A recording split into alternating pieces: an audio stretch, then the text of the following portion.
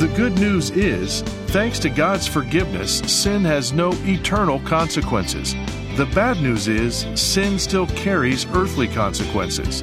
Today on Turning Point, Dr. David Jeremiah examines how King David's sin followed him and impacted others before he found redemption in forgiveness. From The Tender Warrior, here's Dr. Jeremiah with the conclusion of his message, David and Bathsheba. And thank you so much for joining us today. This is part 2 of the story of David and the intrigue with his lover Bathsheba and her husband Uriah and all that went down with that. We'll finish up our discussion of the actual story itself, and we have some more after stories to tell as well. You know, this story should be a warning to all of us about the importance of being where we need to be when God calls us. If David had been with his men doing what he was supposed to do, he wouldn't have been caught in this situation which took him down. And always remember that being on duty is an important thing, and doing what God tells you to do when God tells you to do it is really critical. Today we'll finish up our discussion of the events themselves. Tomorrow we're going to talk about the scar tissue of sin. There's an idea out there that because God is so gracious, he can make done things undone, but he cannot do that, and he will not do that. He forgives, but he cannot erase.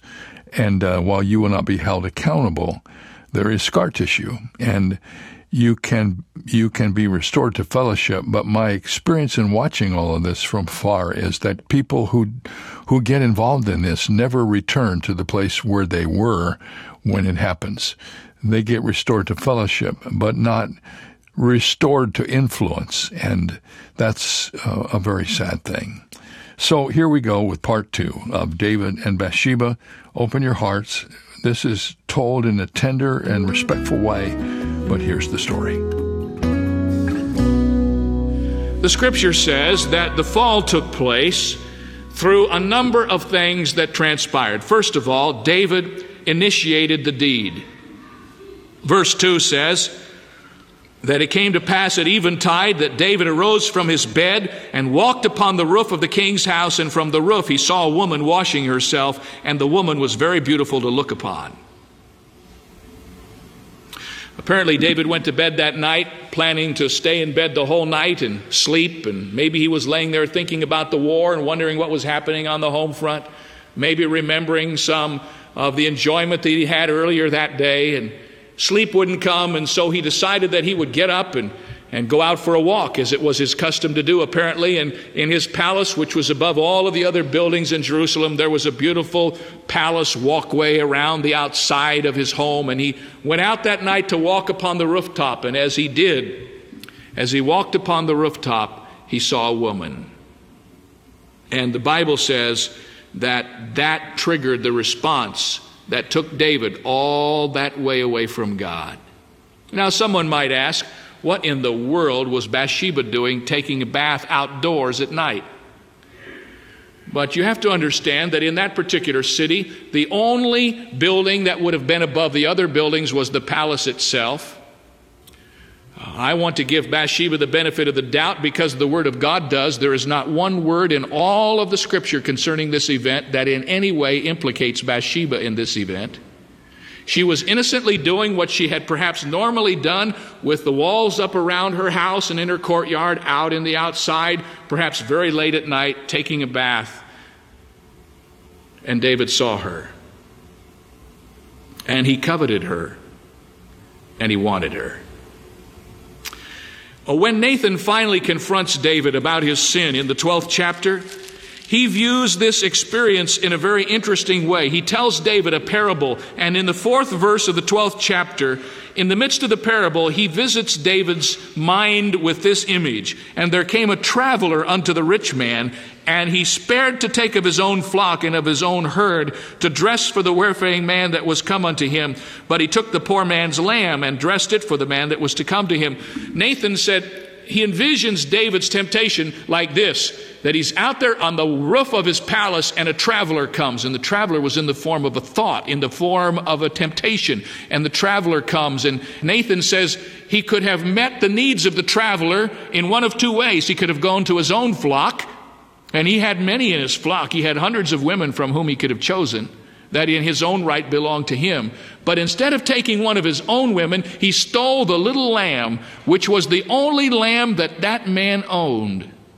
And he took that lamb instead. That's how Nathan pictured what David did. But notice, the thought was the traveler. The traveler came, and David welcomed the traveler into his life. The second thing that he did was, not only did he initiate the deed, but he ignored the question of his servant. I personally believe that in every temptation there are always a number of ways out if we will just heed them. In fact, the Bible says it that way. There's no temptation that hath taken a man, but such as is common, and God is faithful, who will not suffer us to be tempted above that we are able, but also will, with the temptation, make a way to escape, that we might be able to bear up under it. Now, what is the way of escape? In every temptation, there's a way out, if we will just heed it. When David saw the woman and wanted her, he called one of his servants and he said, "Go get her for me." Now, I want you to notice what the servant said to David. Verse 3, "And the servant said, Is not this Bathsheba, the daughter of Eliam, the wife of Uriah the Hittite?" Wait a minute, David, I'll go get her, but don't you know she's a married woman? She's got a husband. You want me to go get her for you when she's already married to somebody else? And right then, in his mind, David should have thought, should have brought him up short. This is wrong. I shouldn't be doing this. Thank you for reminding me. I can't believe what I was about to do. But David was already caught up in the passion of the moment, and he didn't even respond to his servant's warning. He ignored him. And the result was he implicated Bathsheba in a terrible sin. Verse 4 sums it up very succinctly. David sent messengers, took her. She came in unto him, and he lay with her. I've underlined in my Bibles the three verbs that go along with David's action. You can see them there. Verse 2, he saw. Verse 3, he sent. And verse 4, he lay. He saw her, he sent for her, and he lay with her. It's just three very simple statements about what happened in a very brief period of time in this man's life, but it was about to change the entire course of his existence. One moment of pleasure, and the rest of his life was never the same. And Bathsheba was implicated. As I mentioned already, there is no evidence that she was a part of this or in any way had tried to entice David. There is no evidence that she was forced or raped, but there is no evidence that she did anything to encourage it. But she was a subject of the king, and she was helpless before the power of this man. And now she is implicated, and God holds David fully responsible for what happened. Well, as is always true, when there is a fall, there is a fallout. And David has now sinned. Maybe no one will know. Maybe he's going to get by with it. Maybe this is the one time when he has broken the rules and he will not get caught. Everybody who does it believes with all of their heart that they can be the first one to make it happen and not pay the penalty. But according to the 5th verse, David is not going to get off that easy. For the scripture says that the woman conceived that night, and she sent a servant to tell David that she was pregnant. Those words, "I am pregnant," can be either the happiest words in the whole world or the most devastating words you ever heard in your life. Isn't that interesting? I remember when Donna told me that she was pregnant with our first child, we jumped and danced around and we were so excited. We had been married for a number of years and no children. When we found out we were going to have a baby, it was the most exciting thing in the world. But some of you have heard those words from a daughter who is unmarried, or from a friend who is unmarried. And you know that the very words that can bring excitement and joy in the context of God's will can be the most devastating words you ever heard in your life. And that day, when David heard that Bathsheba was child, he was devastated. You see, the Hebrew law required that anyone who was caught in adultery should be stoned. And while it was very improbable that that could ever have happened to the king, David knew if word got out about his liaison with Bathsheba, that it would discredit him before all of his people. And David was very proud of his own reputation. He was loved by the people, and he wanted to keep it that way. So David now has a major problem. He's at a crossroads. And let me say to you that whenever we find ourselves in a situation like this, there will always be a point in time where we make a major decision after the fact as to how we are going to handle it. David has two choices: confess or cover up. Confess was too hard for David. Cover up seemed like the only route. And so he devised a plan. It was a twofold plan, and it basically had to do with Uriah. The first part of the plan was to deceive him. He sent word to the battlefield, and he had Uriah brought back home. Uriah, of course, was Bathsheba's husband, and he was out there fighting with the fighting men. And when he got back home, David tried to deceive him. We are told in verse 7 that when Uriah was come unto David, David asked him how Joab did, how the people did, how the war prospered. And David really could care less about any of those things. That was all small talk to get down to the main issue. And David said to Uriah, "Go down to thy house, wash thy feet." And now let me tell you what David was trying to do. He was trying to get Uriah to spend a night with Bathsheba so that when the baby was born, they would not be able to trace the child to David's relationship with this woman. But if Uriah spent a night with Bathsheba during this particular time, everybody would normally and naturally assume that the baby that was in Bathsheba's womb was the child of Uriah. So he was trying to deceive Uriah into going down to his house and spending a night with his wife. Now watch what happened. Verse 8, David said to Uriah, "Go down to thy house, wash thy feet." And Uriah departed out of the king's house, and there followed him a mess of meat from the king. In other words, not only had David sent him out of the house, but he sent a meal from the king's kitchen. He put up this great sumptuous meal, and he said, send this with him too. You see what he's trying to do? He's trying to set Uriah up to have a wonderful night at home with his wife, wonderful food from the king's kitchen. But Uriah is more noble than David. And the scripture says that Uriah slept at the door of the king's house with all the servants of his lord, and he wouldn't go down to his own house. And when David heard that Uriah hadn't gone down to his house, he called him in the next day, and he said, "Uriah, what is this? What are you doing?" And I can't help but think what must have been going through David's heart when Uriah gave him this answer. He must have been smitten with guilt. Can you imagine? And Uriah said unto David, "The ark and Israel and Judah abide in tents, and my lord Joab and the servants of my lord are encamped in the open fields. I can't go down to my house and eat and drink and lie with my wife. As thy soul livest and as my soul livest, I will not do this thing." Do you hear what? Do you see the nobility in this man? There's nothing that makes you more miserable than to be in sin and be confronted by somebody who is righteous. It just makes you miserable. You can live with the sinners around you, but if you run into somebody who's righteous, it just totally destroys you.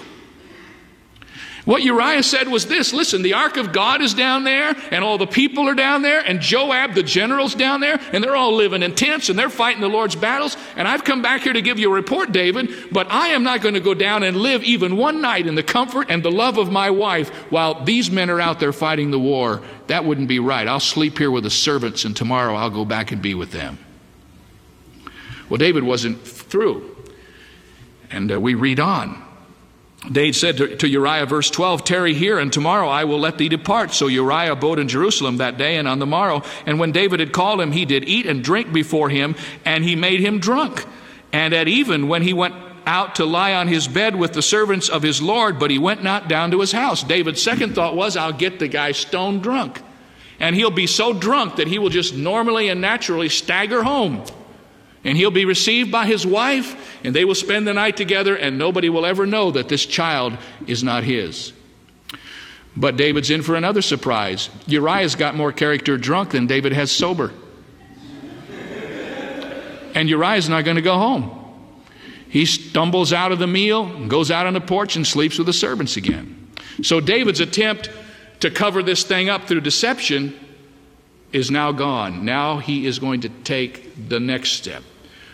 What he can't do in the cover-up by deception, he's going to do by destruction. And this is really a sad day in David's life. Verse 14 tells the story. It came to pass in the morning that David wrote a letter to Joab and sent it by the hand of Uriah. File that thought for just a moment.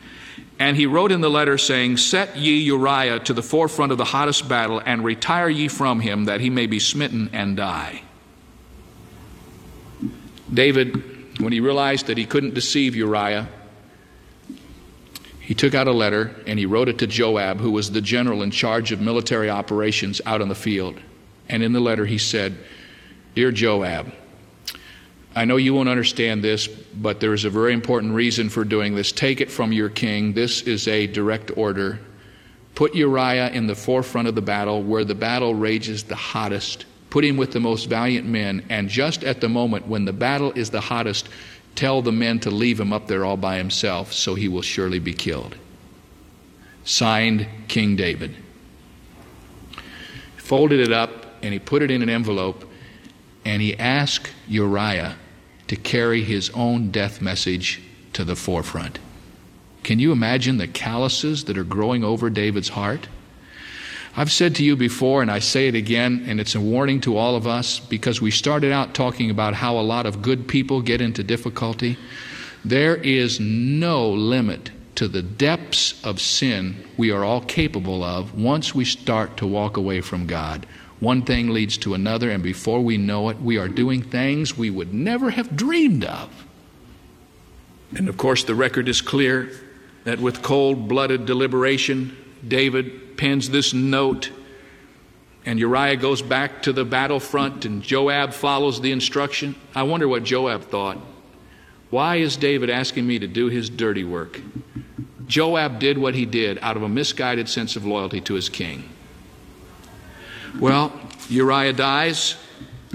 The message comes back, and the Bible says that when Bathsheba heard it, she mourned, but not for very long. Before very long after Uriah's death, David sent for Bathsheba, and she moved in, and she became his wife. David has sinned, and he set in motion a chain of events that are going to be painful. David thought he had covered it up. He couldn't do it by deception, so he did it by destruction. And maybe after it was all over, there was a brief moment of pain for Uriah and his death. But it's interesting that there wasn't too much pain. In fact, when David sent word up to Joab, he told Joab not to feel so bad about it. He said, Joab, don't worry about it. It's no big deal. Some people get killed in war. That's how it is. And he thought apparently that he had pulled this thing off and he had gotten away with it. But I want you to see a verse. Look with me at verse 27. And when the morning was past, David sent and fetched Bathsheba to his house. She became his wife, and she bare him a son. But the thing that David had done displeased the Lord. Listen, folks, there's no cover-up when the person who's watching's got a heavenly vantage point. He can look past all the cover-ups we set up in place and see it all. You're not going to fool him. And David covered it up, but he didn't cover it up from God. And the thing that David did broke his fellowship with the Lord. He speaks of that in Psalm 32. I want to give you an assignment. Read Psalm 32 this week, and you'll see what David felt during this time. For 12 months, he didn't face his sin, and during that time, David almost died from inward torture. But not only had he displeased the Lord and broken fellowship with God, but you know what else he did? We can all understand this in our culture today. He set up a bad testimony before the wicked. The world was watching, and I want you to notice what it says in 2 Samuel 12:14. Nathan is talking to David now, and this is what he said. Howbeit, because by this deed thou hast given great occasion to the enemies of the Lord to blaspheme, the child that is born unto thee shall surely die. Do you hear what he said? He said, David, the thing you did as a leader has caused the world to blaspheme God. Then thirdly, it even changed David himself. I don't understand this, and I don't have time to talk about it much, except to say that what happened to David as the result of this thing was that he became hard. He became belligerent. He was broken in his fellowship with God. He had a bad testimony before the world, and he became belligerent in his own heart. Do you remember when Nathan came to him and told him the story about the little lamb that was stolen? And he said, David, what shall we do with the person who's done that? Now let me tell you, the law says all you have to do is restore the lamb fourfold. You know what David said? Kill him. Kill him. Whoever's done this, kill him. It is interesting to observe that we are the most intolerant of others in the area of our own personal sin. Isn't that interesting? Nathan was telling David his own story. And when David heard it, he was so incensed, he said, kill that man. It's interesting to me that oftentimes the people that point the fingers in the major news stories are themselves guilty of the very thing they're pointing out in others. It's interesting that you have to be careful about the beginnings of sin, don't you? You can't let Satan get a foot in the door. You can't let him get any advantage, because that little advantage he gets can be the beginning of what happens out here that you couldn't believe would ever happen to you. Secondly, there's no security in age. None. David was 50 years old. The hot blood of youth was no longer flowing through his veins, but he had indulged himself for so long, man. He was in midlife, and he messed up. Instead of getting to the place where finally you're safe, it seems like when you get to that place, that's when the temptation is the greatest. Perhaps out of the fear of the loss of manhood, perhaps out of a broken dream. I never thought of the relationship of that until this very moment, but that's probably part of it too. David, disappointed over his inability to do the one project that he really wanted to do, and in that moment, he was weak. Maybe there is something to this midlife crisis everybody talks about. But I want to share with you the best news of all. David was forgiven. And God restored him. Verse 13 of the 12th chapter, Nathan said, but the Lord hath forgiven you. He forgave you. And I don't want to leave you with this story and all of the guilt that might be a part of this. For some of you who may have been caught in this in the past and say, boy, it's over, it's done, it's finished, listen, could I ask you to do something with me? 1 Kings chapter 15. Can I tell you how God summarizes up David's life? I read this passage this week and I thought, what a tremendous truth to put it all in perspective. 1 Kings 15:5. You know how David is evaluated by the Lord? Here it is. David did that which was right in the eyes of the Lord. He turned not aside from anything that he commanded him all the days of his life, except only in the matter of Uriah the Hittite. Hear me carefully. When God looks at our lives after we have sinned and confessed our sin and been forgiven, he views our sin as an exception. He can say of him, he did everything I asked him to do, except in this one matter. Do you know what we do? We take the exception and make it their whole life, don't we? You talk about somebody who's fallen and who's confessed their sin and come back to God, and what is the first thing that comes out of oh yes, I know about that. You know what and we talk about their sin. God said, I've forgiven David, and he did everything I asked him to do. There's only just one exception. And I pray today as we end this thing that we not only take the warnings of the Word of God seriously, but we learn how to deal with this thing as it happens. When there's genuine repentance, we need to have the view that God has, that it's an exception, not the rule. I've always loved that scripture, and I think it creates a great sense of hope to a lot of people who've gotten in trouble, that God sees the whole picture. Your sin does not become you. Your sin is forgiven, and God sees the whole picture, as he did in the life of David. And God used David mightily after this, after he was repentant and forgiven. But tomorrow we're going to talk about the scar tissue of sin. There's 2 lessons on this, tomorrow and Monday. Next week we're going to deal with David and Absalom. Thursday and Friday, counting noses and passing the torch. We're getting to the end of David's life here. This has been 2 months' worth of teaching on Turning Point, and that means there's 2 study guides and 2 packages of CDs you can get from Turning Point online, which is davidjeremiah.org, and we hope you will do that. Friends, we are very excited to have you along as we study the Bible. This is Radio Bible Class, really, teaching the Word of God every day on the radio. and you're a part of it, and it means so much to us that you involve yourself with us every time you can. Thanks for listening. We'll see you next time right here. Our message today came to you from Shadow Mountain Community Church and Dr. David Jeremiah, the senior pastor. Your notes of encouragement are always a blessing to us, so please write to Turning Point for God of Canada, P.O. Box 18098, RPO, Sawasan, Delta, BC, V4L2M4. Visit our website at davidjeremiah.ca/radio or call 800-946-4300. Ask for your copy of The God Shot, a devotional focused on God's character by teacher and podcast host Tara Lee Cobble. It's yours for a gift of any amount. You can also view over 1,200 of Dr. Jeremiah's sermons on any screen on our Turning Point Plus streaming service for a monthly gift of any amount. Visit turningpointplus.org for details.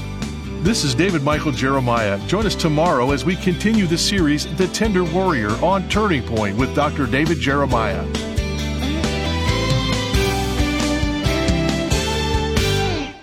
Are you struggling with jealous friends, unexpected temptations, or even big battles? These can be difficult to navigate. But Dr. David Jeremiah, through his study on King David in The Tender Warrior, teaches you what you can do when you face these situations. This month, when you give a gift of $120 or more to Turning Point, we'll send you the complete 2-part CD album, study guide set, and the God Shot devotional. Learn more at davidjeremiah.ca. For more than 40 years, Dr. David Jeremiah has faithfully preached God's Word.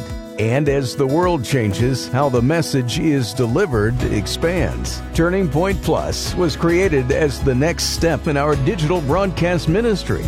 And it's available instantly when you sign up to support Turning Point with an automatic monthly gift of any amount. Learn more and access more than 12,000 audio and video messages at turningpointplus.org.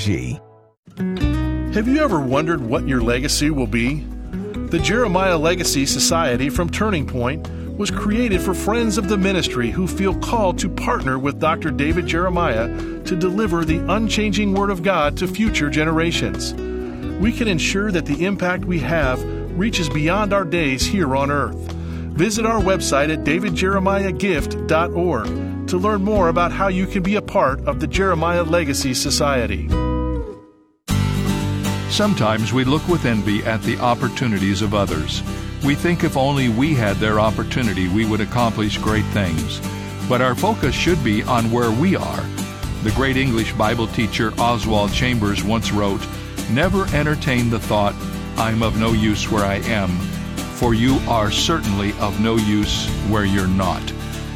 To question your place and your opportunities is to question the God whose plan for your life has put you there. If you want to question anything, ask God this question: how may I best serve you in this place? This is David Jeremiah, encouraging you to get on the road to new life. Discover God's purpose for where you are on Route 66. Route 66, driving the word home. Log on to Route66Life.com and get your roadmap for life. Route 66, start your journey home today.